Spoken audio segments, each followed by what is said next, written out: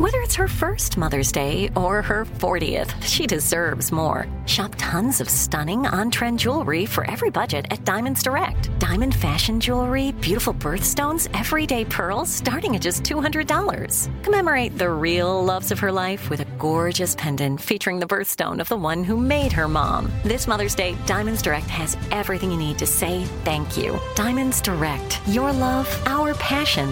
Online at diamondsdirect.com. The Big Take from Bloomberg News brings you what's shaping the world's economies with the smartest and best-informed business reporters around the world. We cover the stories behind what's moving money and markets, and help you understand what's happening, what it means, and why it matters every afternoon. I'm Sarah Holder. I'm Saleha Mohsin. And I'm David Gura. Listen to The Big Take on the iHeartRadio app, Apple Podcasts, or wherever you get your podcasts. I'm Saleha Mohsin, and I've covered economic policy for years and reported on how it impacts people across the United States.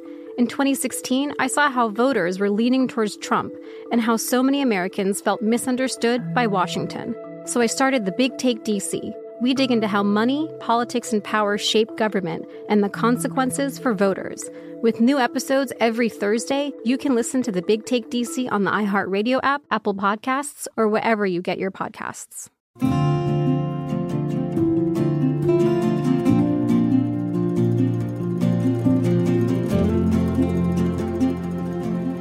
And we return to Our American Stories. Up next, a story from Karl Marlantes. Karl is a recipient of the Navy Cross and the author of the best-selling books Matterhorn and What It Is Like to Go to War, 2 books he wrote after his service in Vietnam, a service he didn't talk about until after undertaking the process of putting pen to paper. Let's get into the story. Here's Karl talking about what he did immediately after the war. First of all, I hid. I avoided talking about it with anybody because I did have the feeling, and I think it's shared by a lot of veterans, not all veterans, but I did have the feeling that people wouldn't understand, particularly the dark side of things. There's a thrill to war. There's a thrill to crack cocaine too, and there's enormous, enormous costs. I would never want to pay the cost to get that thrill, but to deny the thrill is false. How do you tell somebody who's, somebody that you're trying to date and she's a college girl and you just come back? How do you talk about that? You don't, because you're just, first of all, back in the Vietnam era, you would be just, people really were horrible to us, like we were really criminals, So why would you even want to open yourself up to that? So, I just, I never told anybody I was in the Marines or in Vietnam. Just didn't. So that was one way of handling it. It's not right, because you've got to talk about it for 2 reasons. One is for your own mental health. You got to get these ghosts out where you can see them. My friend Joe Bobro calls it turning ghosts into ancestors. They're part of you, but if you don't deal with them, they'll haunt you. The reason that you're getting bar fights and your marriage breaks up and you start doing too much alcohol is because you're being driven by a ghost and you're not conscious of it. You got to get it out. And one of the ways of getting it out, I did it by writing, but a classic way is just talking to people who you trust. And that would be like your spouse or your brother or your sister. We didn't even do that. And the other side is, if you don't tell people what they're actually asking, 19-year-old kids to do for their country, they'll ask them for really trivial bullshit. I think half of the military is from 7 southern states. The people that are fighting are, their mom and dad works for Walmart. They're not partners in big city law firms. If you don't get these stories out, the people who are making the big decisions, and most of them have never even been in the military, will have no idea what they're asking and will continue to sacrifice our kids for really trivial reasons. Anyway, I just clammed up. It's the wrong way of doing it. I use this analogy. Most men, I would say the vast majority of men, don't understand, and young women who have not done the experience, what it's like to have a child, What is it like to go through childbirth? If the women who have gone through childbirth feel that they're somehow superior to the rest of us, that's a horrible tragedy for the human race. And luckily for us, the women don't do that. But they've been through an experience that young women and men have no clue about really, other than what you read in stories or what you hear people talk about.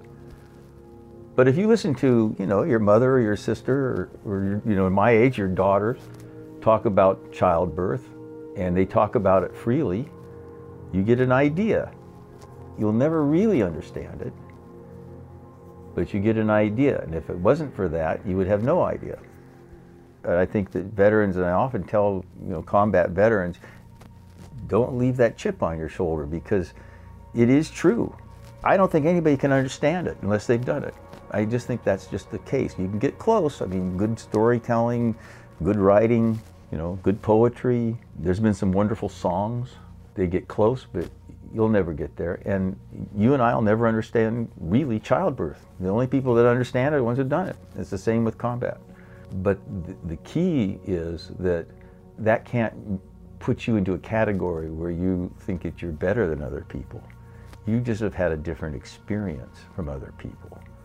And that's a very important thing to understand. Like I say, I use the example of women who have had babies.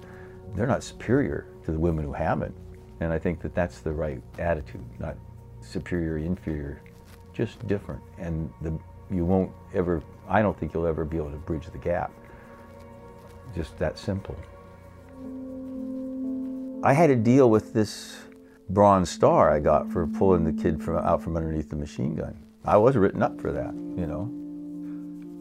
did a heroic deed, brave deed in front of a whole bunch of people. And so I got written up for a medal. And I have that one. It's in the shadow box on the wall in the living room. I had to deal with it. I wouldn't have been able to talk to you about that without having written it first. Because the feeling of, I wonder if I killed him, God, I could have done it, oh God, oh. I mean, it would haunt me at night. I'd wake up in the middle of the night going, oh Jesus, did I put that bullet hole in it? We'll never know, because the bodies were blown up. And I wish I'd have, known then. I mean, but I'll never know.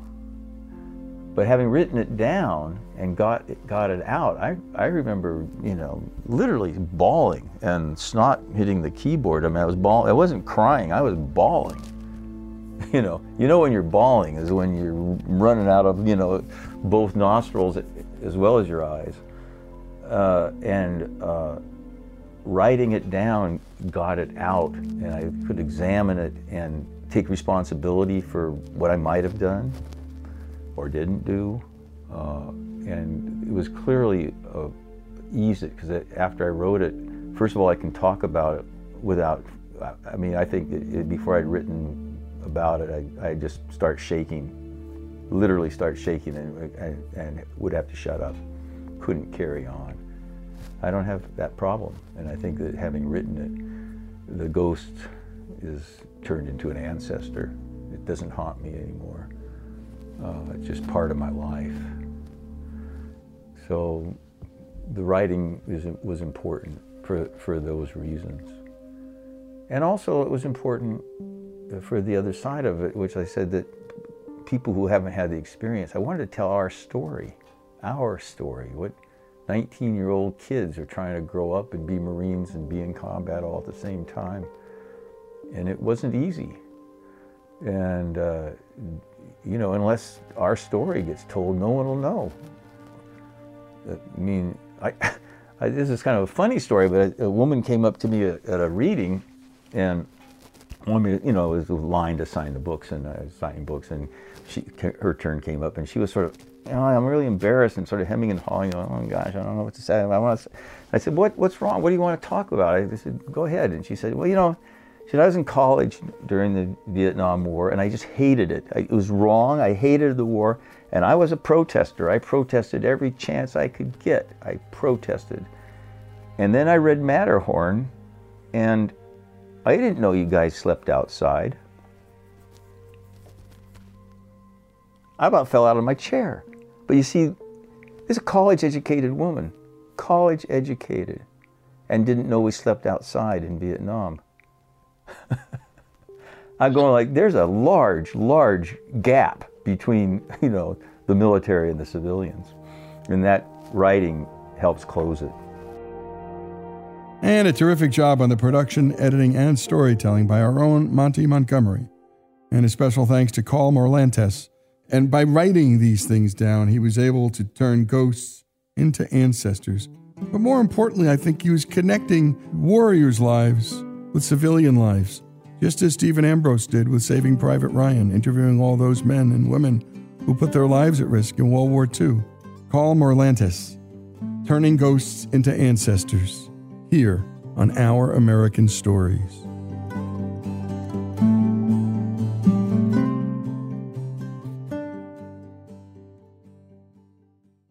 Sick of being upsold at gyms? My guy, you're currently a base member? For $90 more, I can upgrade you to our Shred membership. For $130 more, you'll be a Swole member. And for just $300 more, you'll reach Sweat Platinum. At Planet Fitness, you'll get energy without the upsell. Never pushy, always free fitness training and equipment for every workout. It's fitness that fits your budget. Join Planet Fitness for just $1 down and $10 a month. Cancel anytime. Deal ends Friday, May 10th. See Home Club for details. The Big Take from Bloomberg News brings you what's shaping the world's economies with the smartest and best-informed business reporters around the world. We cover the stories behind what's moving money and markets, and help you understand what's happening, what it means, and why it matters every afternoon. I'm Sarah Holder. I'm Saleha Mohsin. And I'm David Gura. Listen to The Big Take on the iHeartRadio app, Apple Podcasts, or wherever you get your podcasts. I'm Saleha Mohsin, and I've covered economic policy for years and reported on how it impacts people across the United States. In 2016, I saw how voters were leaning towards Trump and how so many Americans felt misunderstood by Washington. So I started The Big Take DC. We dig into how money, politics, and power shape government and the consequences for voters. With new episodes every Thursday, you can listen to The Big Take DC on the iHeartRadio app, Apple Podcasts, or wherever you get your podcasts.